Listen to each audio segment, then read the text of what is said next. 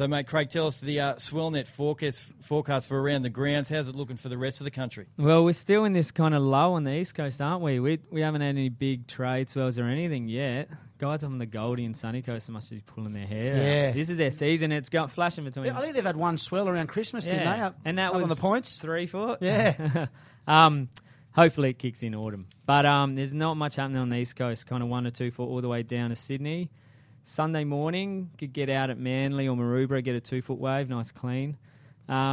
Victoria will be good on Saturday morning, clean surf coast, 2 to 3 foot. Mornington Peninsula, 4 to 5.